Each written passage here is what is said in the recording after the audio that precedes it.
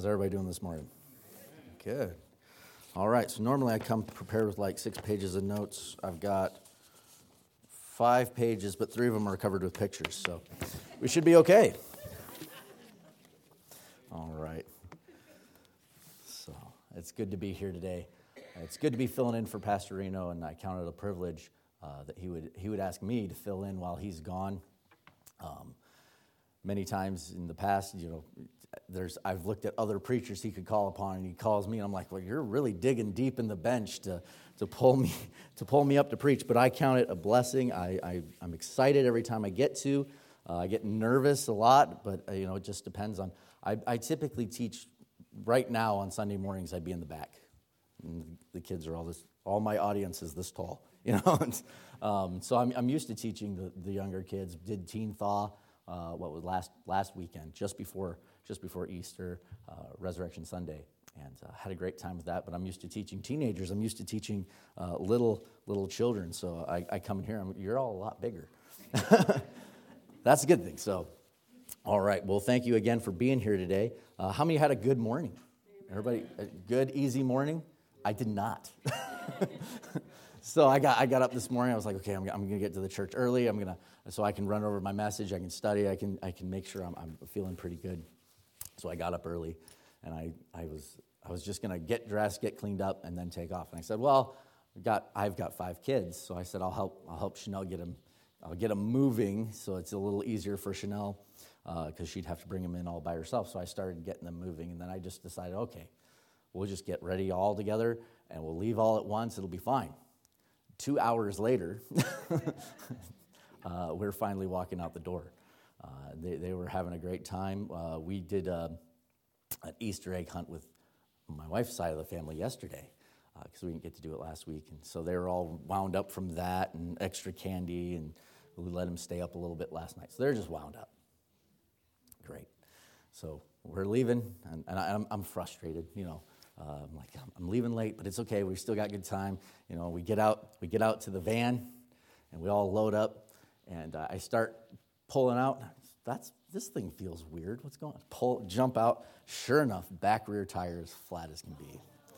Oh man. Okay, that's fine. God's good. We still got plenty of time. So I decide, okay, I'll just ask my parents if they can bring in a couple of my kids, and then we'll go jump in the Explorer and we'll take off. So we hop in the Explorer, and it's dead. Okay, it's okay. We got the truck, and my parents, we can still fit everybody. And then my parents are like, well, we're picking up people to go to church this morning. It's okay, we'll get the Explorer started. So, we just bump after bump after bump, but you know what? God's still good. We still made it on time. The kids have done wonderfully this morning. They're just being kids, enjoying the sun, all the good things that God's provided us with every morning. And I stop and I think about what a blessing it is. Even though one vehicle's out of commission, I can go to the next one or the next. God's provided so much for us, and I can choose when the negative things happen to get all upset. I was listening to a Christian comedian years and years ago about you get the most bent out of shape with your kids on Sunday morning, and he's just get ready for church, and because they drag their feet and stuff. But I'm just thankful that no matter what happens, God's going to take care of me, and so I'm just if you had a good morning, praise the Lord for it. If you had a morning, guess what? You still can praise the Lord in that. So, but I'm here, so I made it. All my kids made it. We all made it in one piece. We did get the Explorer running again, so it's an old junky Explorer. So if you look out back, look for the ugliest looking car. It's probably mine. So, all right, we're going to go ahead and get started. We're going to be in 2 Peter this morning. 2 Peter chapter 1. Who's doing the 90-day Bible reading? Who's doing that? You finished? Awesome. So I counted it all out. We should be at like day 82, I think, technically speaking. So, but anyhow, if you finish, good job. How many are behind? Who's going to be honest with that? Yeah, I'm in the behind category. I'm trying to take my 3 oldest kids in through it too, and we're a little bit behind, but that's okay. The point is just keep plugging along. But I'm glad you guys are doing that. So if you're on time, you shouldn't be quite to 2 Peter yet. If you're following the Bible reading schedule. So But I'm way behind. So, all right, we're going to be in 2 Peter chapter 1, and we're going to be reading down through verse 15 right now. So, Simon Peter, a servant and apostle of Jesus Christ, to them that have obtained like precious faith with us, the righteousness of God and our Savior Jesus Christ, grace and peace be multiplied unto you through the knowledge of God and through Jesus our Lord. According to the divine power he hath given unto us all things that pertain unto life and godliness, through the knowledge of him that hath called us to glory and virtue, whereby are given unto us exceedingly great and precious promises, that by these ye may be partakers of the divine nature, having escaped the corruption that is in the world through lust. And beside this, giving all diligence, adding to your faith virtue, and to virtue knowledge, and to knowledge temperance, to temperance patience, and to patience godliness, and to godliness brotherly kindness, and to brotherly kindness charity. For if these things be in you, and abound, they make you that ye shall neither be barren nor unfruitful in the knowledge of our Lord Jesus Christ. But he that lacketh these things is blind and cannot see afar off, and hath forgotten that he was purged from his old sins. Let's pray. Our gracious Lord, Heavenly Father, I pray that you would speak to my heart this morning. I pray that you would speak through me, and I pray that I wouldn't say anything that would be out of line with what you want conveyed this morning, Lord. And I pray that you would use me as a vessel. I pray that you would speak to our hearts, and that we would let you have your will and way, that we would be the clay on the potter's wheel, Lord, and that we would be molded and fashioned after your will. I pray that you just help us to be attentive to what you've laid on my heart, and I pray that you most of all help me to learn and to grow, and that we would leave here changed for you. In your Son's holy and precious name, amen. Building. I'm taking this in a direction of building. How many of you have ever built something before? Let's go with a house or a shed or some in construction of some sort. Okay, how many of you have ever been involved in that? You've seen it happen. So there's things that have to take place. Okay, you have to start with, what do you have to lay down first? A foundation. You have to have something strong and sturdy to build it on. After you get the foundation up, then you start putting up your walls, and in a modern house, you got to start laying in your electrical and your plumbing and all that type of stuff. And if it's just a shed, just the walls are necessary. And then eventually you'll put the roof on, and eventually you finish that. And a house that's built properly will stand the test of time. Buildings that are built well and maintained will stand for a long time. Our life, from the moment we're born, our life is being constructed. We're moving forward. And as Christians, from the time of our salvation, our Christian life is then being built and developed. And we should be living our lives for God. Now remember, we have to lay that foundation first and build upon that, and then eventually we get all the finished work. And then, even though a house is constructed, even though a building is finished, there comes the maintenance. If you fail to maintain that house, if you fail to maintain that building, it will fall into disrepair and eventually fall down. Okay? And so I want to kind of look at the idea of building our lives and growing as God wants us to. We're promised many things. We're given many commands and commissions through the Bible, but we're promised so many things in this life, in the one to come next. Okay, but many of those things are conditional in how we live and how we serve God. When it comes down to it, the Bible says one day we'll cast our crowns at his feet, but what rewards we have to cast upon him oftentimes is determined by how we live our lives for God. So we're going to be diving into this, and I want to talk about Peter and the examples that Peter gives us throughout his life and in this passage about how we can grow. Okay? Now, Peter's probably one of my favorite Bible characters. Okay, I feel like I'm much more of a Peter in my life. Peter was just an average guy. Okay, Peter was a fisherman. Peter's out fishing one day, and Jesus comes along and says, "Hey, come follow me. I'm going to make you fishers of men." Okay, and Peter was a normal guy. Peter's normal life was shaken up when an exceptional God stepped into it. Okay, and that's focusing at the beginning. The number one thing that I want to look at, and this is where the number one thing, the most important, is laying a foundation. So the foundation of Peter's life started when God got a hold of him. And I'm gonna lay this out. God didn't get a hold of Peter's life when he first told him to be a fisher of men. God was working in Peter's life through the years that he was a disciple of Jesus Christ. I don't think Peter saw Jesus and said, "Oh, this is it. My life's changed," and that there was some of that took place. But Peter was not religiously elite. He wasn't, he had a good understanding of the scriptures, being where he was from and everything like that. But his life would grow and change and adapt to the point where he would go from being a normal guy to a man who is greatly used of God. Okay, so Peter's beginning. If we look at verses 1 through 4, we see at the very beginning, Simon Peter, a servant and apostle of Jesus Christ. He didn't always introduce himself as that. Like I said, at the beginning, he was normal. I say normal. He was an average guy. He went and every day go to his ship, clock in, he would fish, and then when he met his quota for the day, probably he would come back. He'd sell those off, and he'd go home and spend that time with his family. He was how many work a regular job? You go to work, you punch your time clock, you come home, and you punch out, you come home, and you live your life. But Peter was like that. Peter would be what we'd call the average person. Now, Peter's foundation was laid.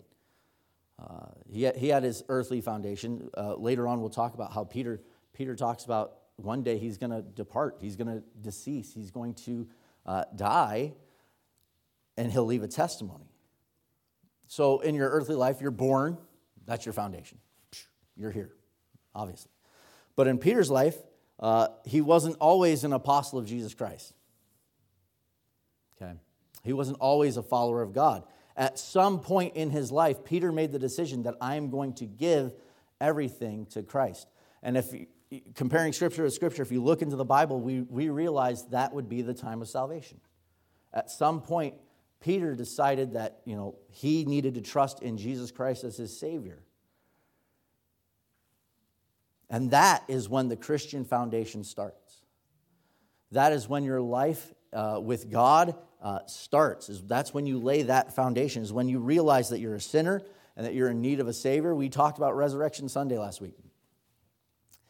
Christ died on the cross for our sins. He paid that sacrifice, the sacrifice that we couldn't. We can't live perfectly. We can't do all this on our own. We could never earn or merit our way into heaven. Christ paid that for us. And Peter was one of the few disciples that was there for the whole time. And he stuck with Christ, and then eventually stuck his foot in his mouth and denied Christ. But he followed along, and he saw those things happen. And God would still use him in a great way. But he laid that foundation to serve God. He got saved. Was Peter perfect? No, not perfect. But Peter was an average guy. Peter was very much like me. Many people in this room would probably point to Peter and say, "Yeah, I'm a lot like Peter. I make mistakes. I'm not perfect." Okay? You could compare that to Paul. Paul was not your average Christian. No. Paul, even before he was saved, was what I would call a religious elite. He was conditioned, he was trained from a very young age. He was trained to be religious, to be pious, to walk with God in the best way that they understood how. I mean, that was what he was trained to do his entire life. Paul was not like Peter. Okay? And many times people will look, and they'll look at Paul and they look at Peter and they'll compare them at, Paul's way up here. Peter's a good Christian, but Paul, And it's not so much that way. And Paul would write in Galatians the fruit of the Spirit and how we need to pull these attributes into our lives. But right here we see many of these same things. Peter talks about adding to our faith, growing. They weren't like this. They were growing together. Paul, in many cases, had a head start in knowledge, but let's not forget, Peter got saved first. Peter had been following longer. And if Peter had been unfaithful to the call of God, Paul may not have been influenced the way that he was. Okay? But God, through his infinite grace and mercy, he worked all that out. But I'm just saying, our faithfulness affects those around us. Okay? So Peter's foundation. Peter was a man doing his job, and God called him. God calls us all differently, right? Not everybody in here is called to pastor a church. Okay? Not everybody in here is called to be a missionary. Okay? But we are called to be Christians.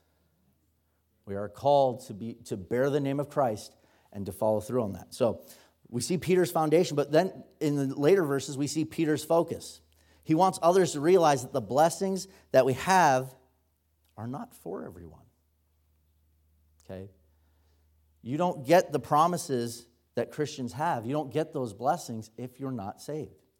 Those things are conditional. And so Peter, in the beginning, in these first 5 verses, he lays out a need for the foundation. And in his opening, he says, Peter, a servant and an apostle of Jesus Christ. Can't be a servant. You can't be an apostle. You can't be a follower of Jesus Christ if you're not saved. It's laid out. And we can look through the scriptures, and it's laid out how we can know Christ. And Peter did a lot of things wrong, but still an apostle, still moving forward. But then he says, to them that have obtained like precious faith with us through the righteousness of God and our Savior, Jesus Christ. Like precious faith. This particular passage he's writing is written to those that are saved. That's his target demographic. And so a lot of the things that are written herein, you're not going to understand, or you may struggle with. If you're trying to live that good Christian life and you're trying to be used by God and you're trying to do the things that are helpful and right, if you don't have the foundation laid down, if you're not saved, it's going to feel like vanity. It's going to feel empty. You're going to feel like a failure because the foundation's not right. I can give you my personal testimony. Growing up in church, this church. But I didn't get saved till I was in the youth group.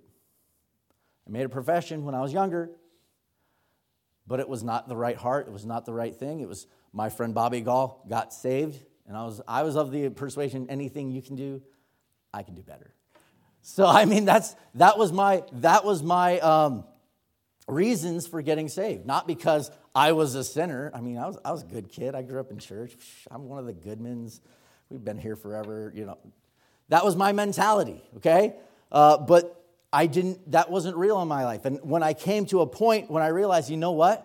I've been living all this life for the wrong reasons, and I'm trying to build on a fake foundation, and things were not as they should be, and I felt empty, and I came to a point where I realized I'm not saved. I don't know Jesus Christ as my Savior. I haven't claimed that promise of God. The reason He died on the cross was to save me from my sins. I haven't gotten any of that down. And I remember at teen camp, July 23rd, 2003, I take you back to the place, take you to the time. I mean, just where I was sitting. The preacher preached on hell. I was scared to death because I knew I wasn't saved. Just knew it. But I had been living like I had been. Everybody assumed. And I've told my testimony time and time again, but the point is my foundation, what I had building my life upon, wasn't there. This past week, We've been out. I've been out with my nephew Braxton. We've been hiding out in our chicken coop in the evening times because we've got rats getting into our chicken coop. And they got in there. We hatched a bunch of chicks, and they ate them. Yeah, it's sad. It's very sad. It's life. It happens. Okay, but we were out there to try and fix some of this rat problem we have. It spurred me. I was a little upset. Chicks got ate. We were looking forward to that. The kids were pretty attached, and so I decided, now is a good time to go and get another gun to help shoot rats. And so we were out there, with some BB guns. We had a couple 22s. We were just going to shoot rats if we saw them. That was the plan. They were hiding from us. But I'm going to point out one of the reasons why the rats are living underneath my chicken coop is because the foundation is no good. That chicken coop was there before we moved to that house. When did we move out to where we're at now, Dad? 92. That building's been sitting there since 1992. Well, before that, but as long as I've been there. It's sitting on wood skids. The thing's starting to rot. There's things I have to do to maintain this building. One of the things I want to do is eventually dig out what's rotten and clean all that out, and I want to pour a concrete slab. It's much more difficult for a rat to dig through a concrete slab. I'm just going to throw that out there.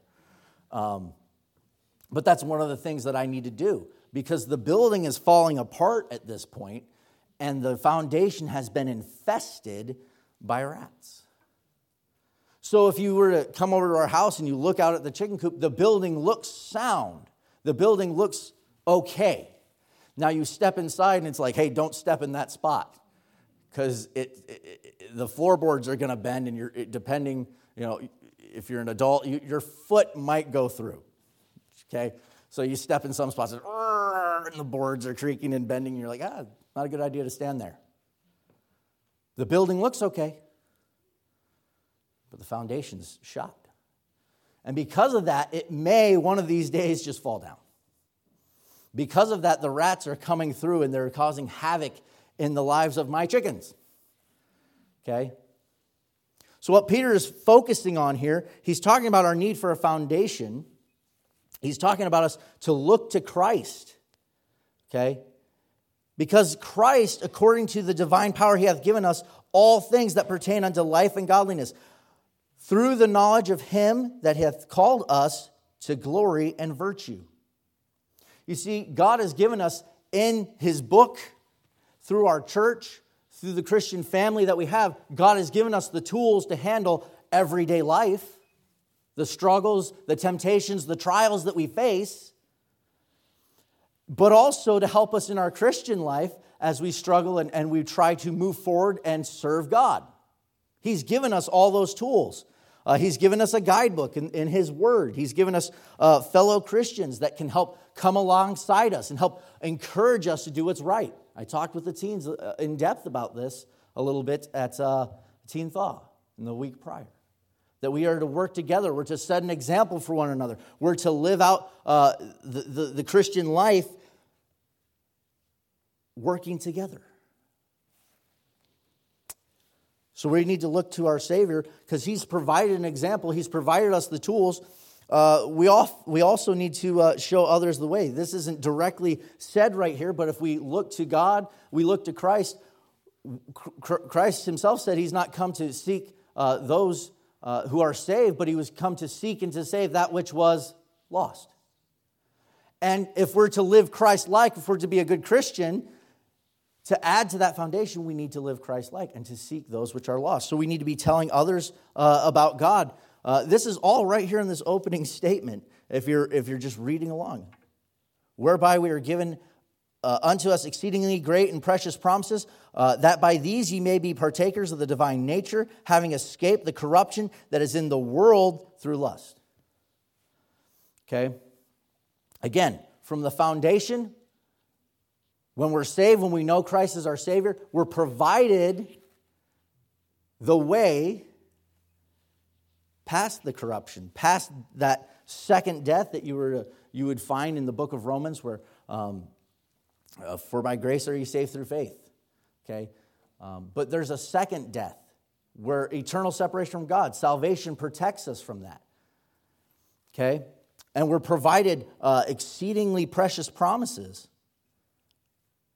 But with those promises come commands and commissions and things that we need to follow through.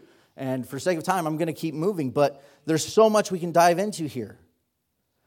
But the number one thing, if you want to be an effective Christian, if you want to be a servant of God, if you want God to use you, you have to, number one, you have to look at the beginning. You have to inspect your foundation. Peter was one that would, I guarantee, would go back and be like, man, looking at who he was before Christ came into his life. And he probably wasn't that bad of a guy.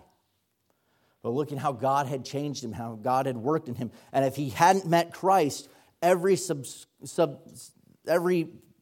victory that would come after that wouldn't have happened.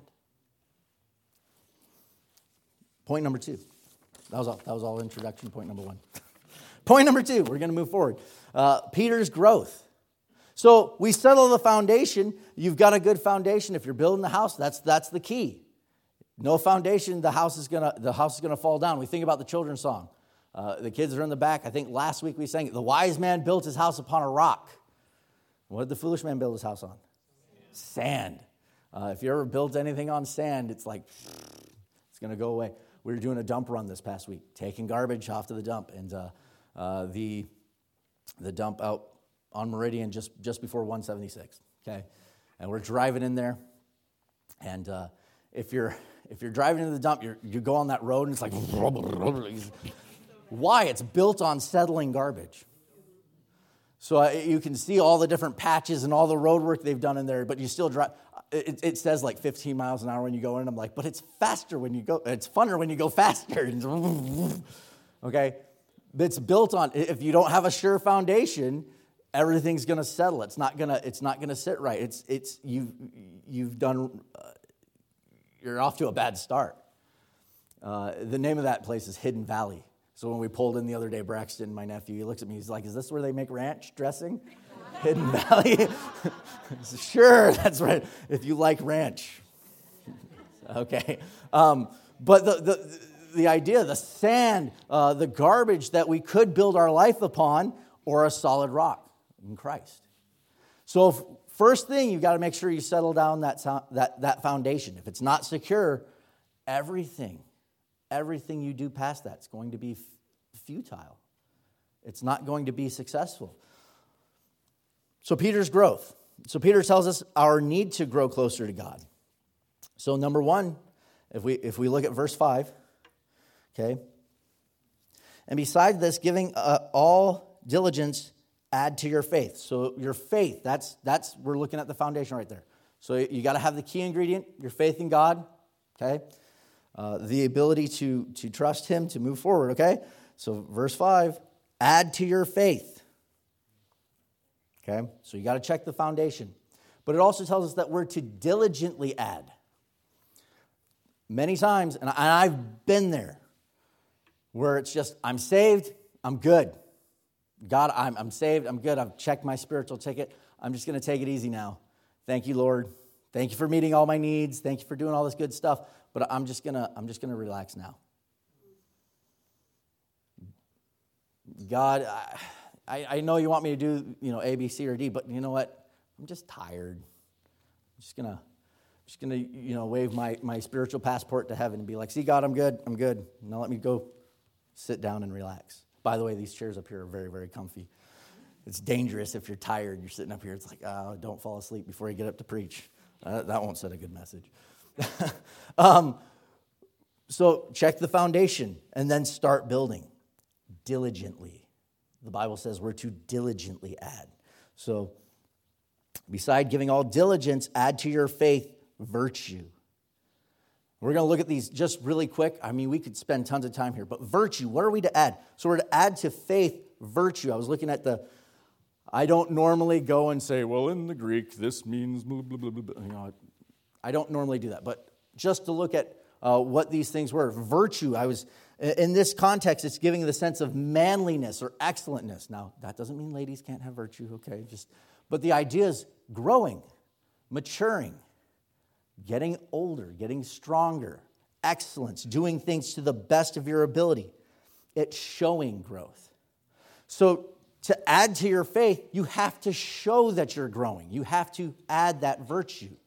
You have to add that level of excellence. Not just, God, I'm going to serve you, but kind of, a little bit. No. We're to diligently add virtue and excellence to our service, to do it to the best of our ability. If I was having somebody work on my house, I don't want the guy that's like, I got to put some nails in this wall. Good enough for government work. I don't want that guy. I want the guy that's going to care about making sure everything's straight and level and precise. I want the guy that's going to do his best. And God wants the same from us. He wants us to give our best. He wants us to give our first fruits. He wants us to give our all. He doesn't want what's just left over. And it's hard when you're the normal guy, when you're the average Christian. You punch your time clock and God says, okay, it's time to go back to church on a Wednesday night, or it's time to be in church on a Sunday afternoon. And you came in, and then maybe you did a lot of work on Sunday afternoon. You're like, I got to go back. Oh, but God, I'm tired. But God says, forsake not the assembling of yourselves. We're to give it our best. And it's hard, and but the point is we have to mature and grow. And it's like as a kid, when they finally came out with like the Flintstone vitamins that tasted good. But before that, they'd be like, eat your peas. They're good for you. I don't want to eat my peas. I don't like peas. I remember when I was a kid, I was trying to trick my parents that I ate all my peas. I just shoved them up in my lips. So my dad reached over and he poked my lip, and the pea shot out and bounced across the table. And he almost fell out of his chair laughing. I wasn't maturing. I wasn't exercising growth because I wouldn't eat my peas. I'm not going to get big and strong, and but we have to add it. Okay? Next, knowledge. We add to virtue, we add knowledge. Okay? I get lost sometimes, so according to add to your faith virtue, and to virtue knowledge. What is knowledge?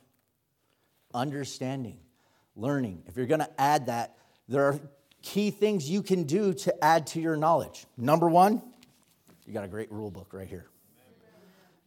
Dive into things like the 90-day Bible reading challenge. And it's hard. I don't think I can get it done.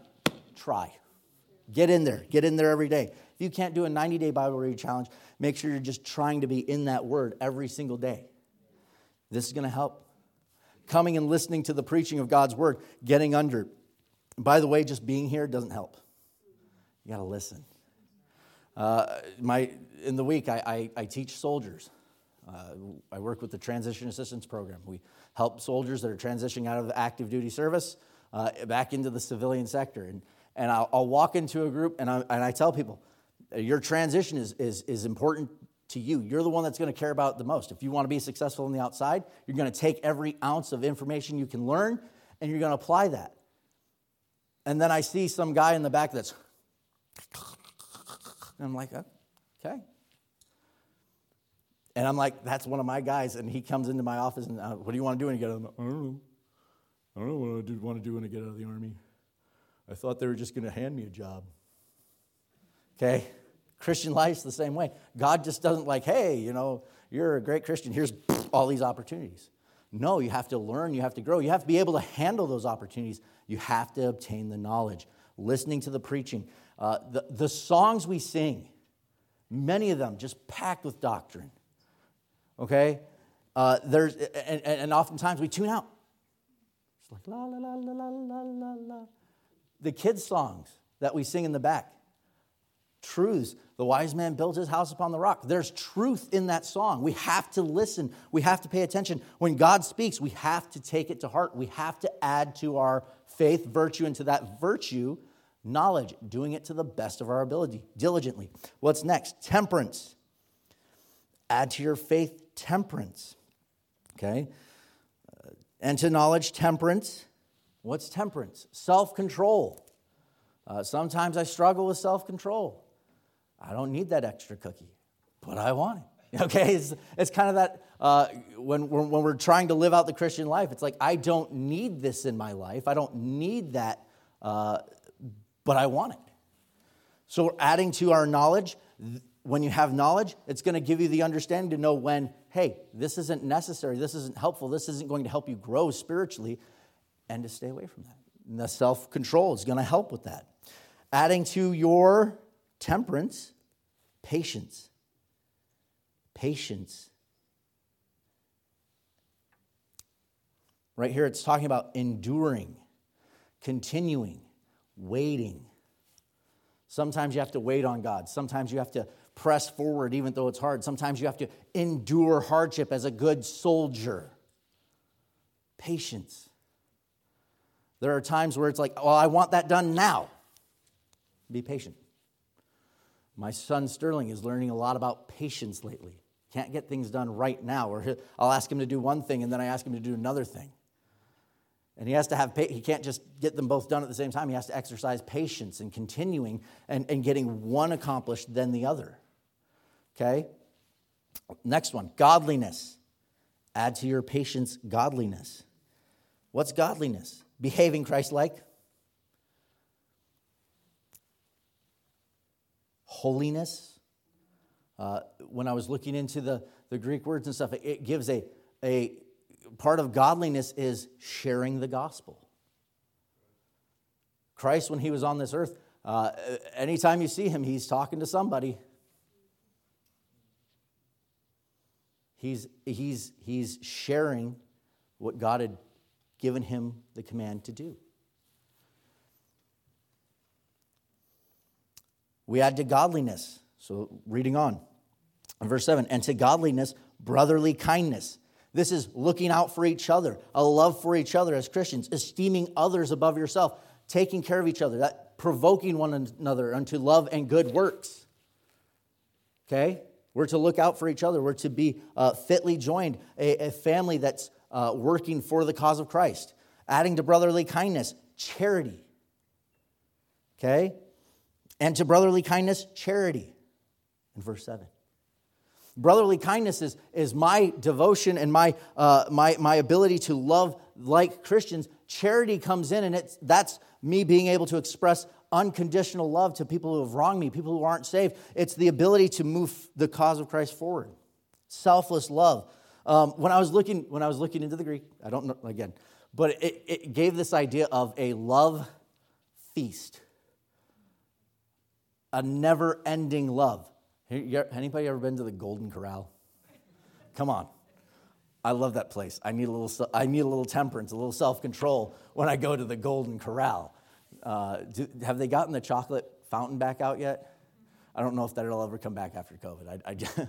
But I remember going there when we lived in Arizona, and I was like, you mean I can put anything through the chocolate fountain? I walk over there with this huge plate, like putting all my stuff and just coating it, get a cup and like get it in the cup and just drizzle it all over my food. But the idea, there's a never-ending supply. God's love, when it's channeled properly through us and that charity is expressed, it's a never-ending supply. Somebody does you wrong, it's the ability to stop and say, well, praise the Lord, and I'm going to turn that other cheek. You're compelled to go a mile, I'm going to go 2. Because I love you. Okay? These are things we have to add, and that's not an exhaustive list. Peter's just saying, hey, and probably pointing to his own personal life, saying, hey, there was a time I had to learn a little self-control. I had to learn to stop, just piping up and putting my foot in my mouth because God's called me out on that a couple times. There's times I've had to learn knowledge. There's times I had to learn God's telling me this, but I'm not listening. I'm just like, hey, God's awesome, and I'm here. Awesome. Peter was speaking many of these things through his own personal life, things that he's learned. Because there's coming a day when your life's going to be inspected. And by the way, it's not, God's inspecting your life every single day. He's looking down and he's trying to help you grow and he's trying to help you in the next step. But that inspection often comes from other Christians, the people around you who aren't saved. That inspection is always happening. And you may have everyone fooled. You're like that chicken coop in my backyard. It may look good, but your foundation could be faulty. There was a missionary. They had a new building project. Off the top of my head, I can't remember their name. But the company that they came to do, they put up these these pillars to support the building.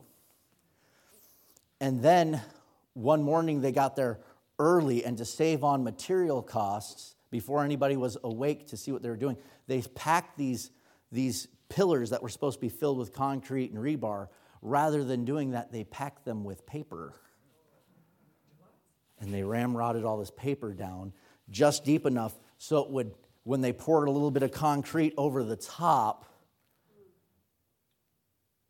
and the inspector comes by and knocks on the top and says, yeah, that's solid. Move along. They finished the building. The day before they were to open that building and have people go in, the evening before, the building fell down. But it passed inspection. The foundation was good, but the whole building collapsed because they got things out of order. They said, yeah, we can use paper instead of rebar and concrete, right? That's going to hold. There's an inspection. And God's judging us. He's looking at our lives, and He's trying to figure out how we're doing. When you're not adding to your life, when you're not adding to your Christian growth, when you're not adding and seeing that happen, you're becoming stagnant, and you're not maintaining a building, you're not adding to it, you're not letting it get better. Time does not, just sitting there doesn't help things get better. Many, many times I remember growing up, there was an apartment building that they were building just down the road here. And they got most of it up. And then it just sat for years and years. And then finally one day they came back to continue with this apartment building that they were building. And the next time I drove by, rather than having new piles of lumber and everything like that just to keep going, they had dumpsters. Because they had to go in and they had to pull out all this plywood and all the materials that had been soaked up and destroyed from just sitting and not finished. And you, as a Christian, you could be adding and adding and adding and doing what you need to, but then you're just, God, I'm tired. I'm just going to take a break. God. And sometimes things creep in and you fall into disrepair. When I was younger, we have a pump house in our backyard. Now, pump house, you go in, and there's a big opening, and in that opening is a well. Okay? Now, I'd never looked into this opening before. My dad told me it was there, and I was always told to be careful around the well. Because we didn't have a dog named Lassie that would come get me if I ever fell in. So, anyhow, I was told to be careful around the well. Well, my mom, and through some prodding, my dad went and built a cover so that if I ever wandered into the pump house, I wouldn't fall in the well. And that was done many, many, many, many years ago. Well, was it this summer or last summer? I can't recall. It was recently, within the past 2 years. I was out. And that pump house, I would liken it to my life. It's just filled with stuff. It was like, hey, we don't have a place for this. Put it in the pump house. That's a great place for it. And so we were stacking things up. We had potting soils and stuff because we use it as like a gardening shed. And there was, lawn games. We had croquet and all sorts. But then like tools start getting put in there and, shovels and all this stuff. And I walked in there and I step on that deck platform and it's not good. That's okay. What I need is on the other side. It's okay. I can manage. And I stepped on that deck platform, and I kind of, I'm going to stay away from the middle because I can see the cracks starting to form, and I can see, and everything's cluttered. And I had gone through before, and I had stacked everything that was on top of this deck, and I moved it all off to the sides so it wouldn't break through the deck. So I'm kind of working my way over, and I got to what I needed, and I pulled it out, and I believe, Sterling, you were with me, correct? Yes. So I passed things over to Sterling. I said, hey, set that outside. I forgot what I was going for. And then I saw something, and what I needed was here, and there was a big pile of stuff, and I pulled what I needed, but what I didn't realize was it knocked over a thing of potting soil, which fell in the middle of that deck, and it snapped the deck in half. and someone went falling down. Now, the way I was standing, one leg went straight down, the other one came up, and I'm slowly sinking into the well, and I've never seen what's down there. I don't know, how deep this, I'm starting to panic.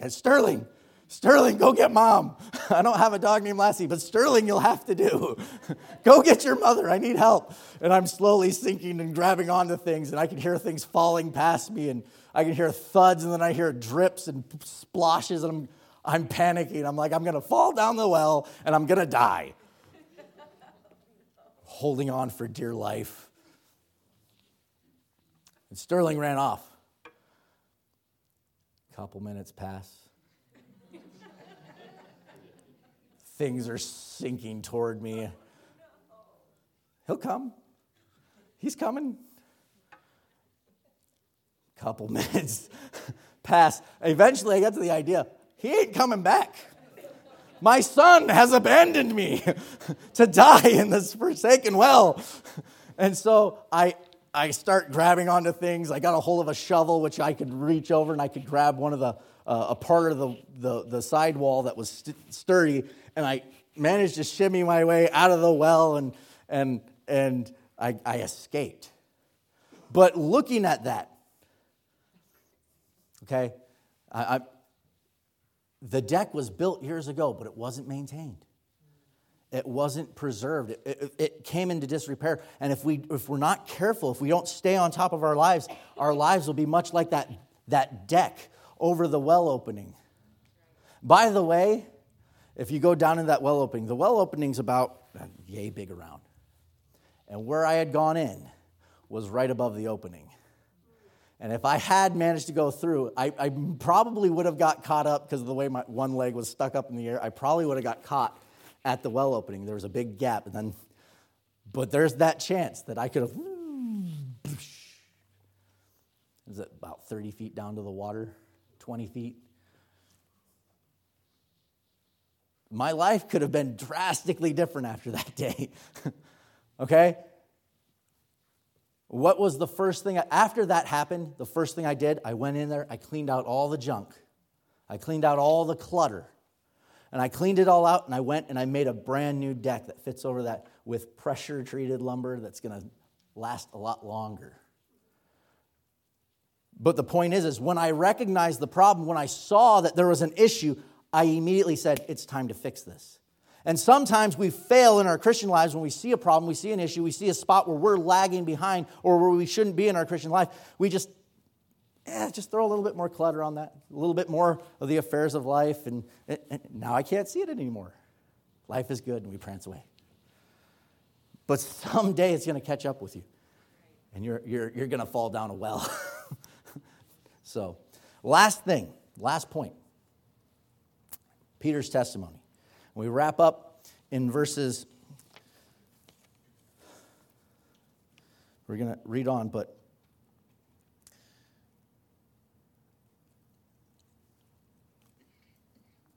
verse 11.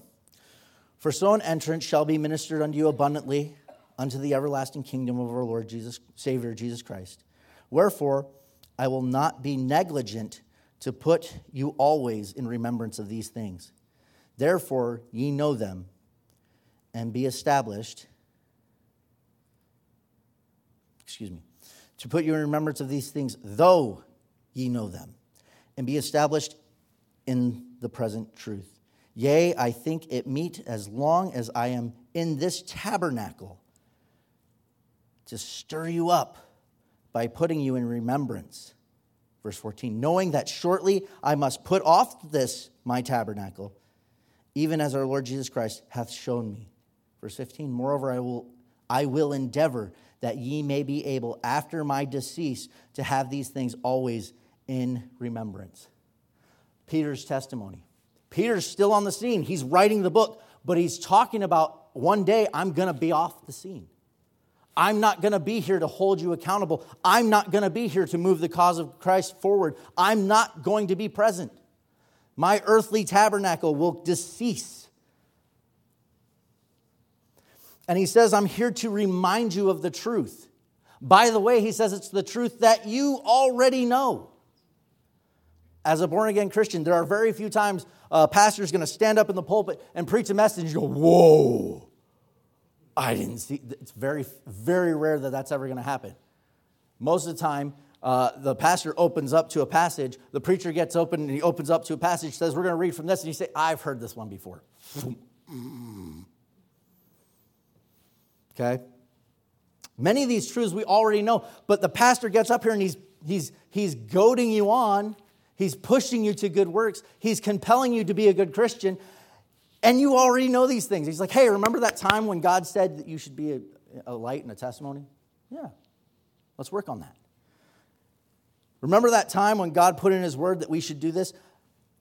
Peter's saying, I'm not going to be negligent in my responsibility as a good Christian to push us along. And anytime I preach, the first person that I'm trying to preach to is myself. I hope just as much that everybody in this room would compel me to be a good Christian, and I hope that I do the same for you, that I compel every person in this room to do our best for Christ. But the point is, it comes down to this. We have to remember what God's done for us. We have to compel others to live in those truths that they already know. We have to live, our life's going to end. And there's a testimony to follow. You can go all around this world, and there's statues and monuments to people of the past. We were at a teen event over at Bethel Baptist, and we were walking along. There's a hallway, and we were walking along, and they have pictures of great preachers from the past. And I was walking with Sterling. I said, and I was telling him, we were looking at these pictures. I was like, this preacher did this, and he preached here, and he was used by God in this way. We can look around our auditorium. How many of you have ever actually stopped and looked at the pictures on the side about people that have moved forward the cause of Christ, people that risked their lives to translate the scriptures, people that have done and stood up when the world said, don't do that, it's not okay, and they stood up for the cause of Christ? There's examples sitting on the walls right next to you. People that have left a testimony.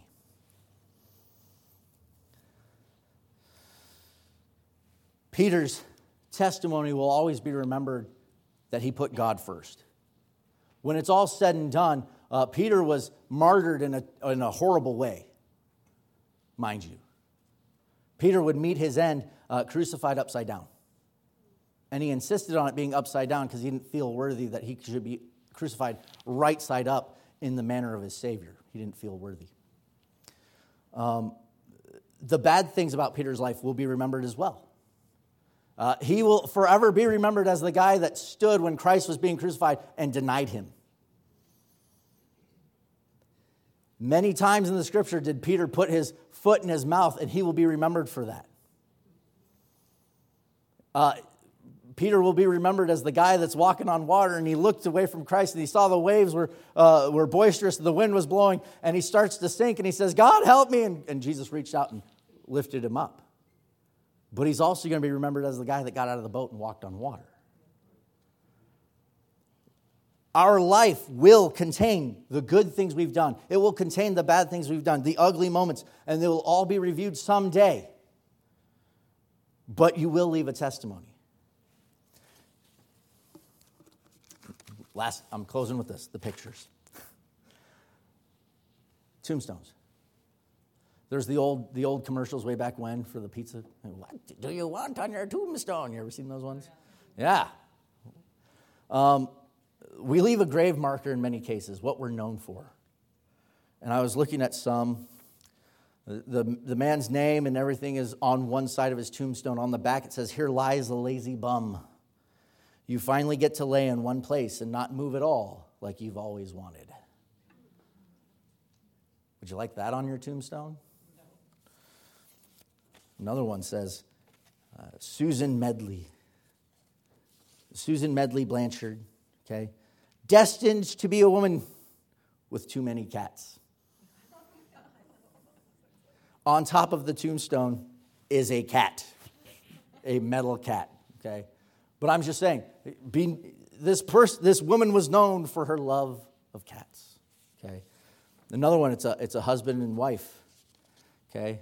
And underneath the husband's name, it says, I told you I was sick. Underneath the wife's side, it says, I was sick of hearing it. Forever to be remembered as a couple that would bicker and never get along. You just walk by, oh yeah, there's the Ethel and, I'm just saying.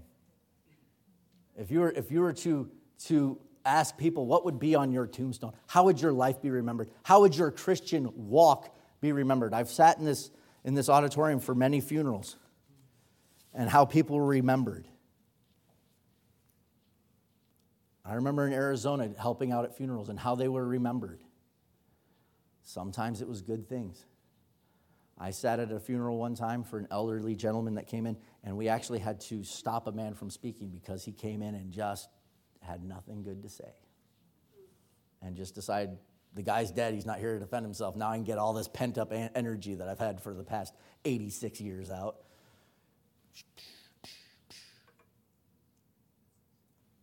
What's it going to say? When your Christian life is run, and that building, that Christian building that you've constructed over your life, when it's all said and done, and there's that plaque to symbolize your life, what's it going to read? Faithful Christian? Got saved and gave up? Glad they're gone? Provoked one another unto love and good works? Laid the example? How will your life play out? What are people going to remember you for?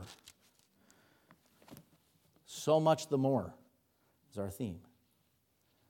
We're to serve Christ, and so much the more because the day is coming. And looking around the world, it's coming soon. Number one, settle your foundation. Number two, keep building, keep moving forward. And number three, you got to reflect on what people are going to say, what Christ is going to say when you reach heaven. Is it the well done, thou good and faithful servant? Reflecting back to number one. Or is it depart from me, I never knew you? Now, I feel like I've come down heavy. This is just, honestly, I've been reading. This is what God's put on my heart. But we need to, as a church, provoke and move forward. The more I serve, the more I realize the more I need to do. The more I get involved, it's like, wow, God, these things need to be done. Where are you at? How's God working in your heart? How's God provoking you to grow? What's the next step? Because there should always be a next step in your Christian life. There's no rank system in the Christian life, like, oh, this is, kernel of the faith, like, awesome. And there's, the little kid that just got saved. No, we're all growing. There's no attaining to the perfection. We're moving forward. How are you moving forward? What's the next step? Ask God. If you feel stagnant, if you feel like nothing's moving forward, reach out to God and say, hey, what's my next step? How can I do better? How can I move forward? Let's pray.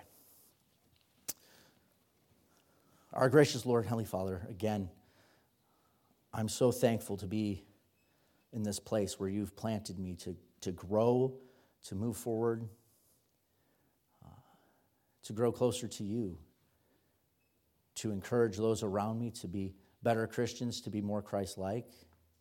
And I pray that you'd help us all to see our need to know you as our Savior, but Lord, to move forward, to grow as good Christians, Lord, to be Christ-like. And I pray that in this time of reflection that we would take that to heart, and that we would evaluate our lives, and that we would make decisions, that we would move forward, Lord, that we would decide to help out in a ministry, that we would make that next step of faith, that we can let you minister in our hearts, and that you would mold us and make us and help us to grow more into your image.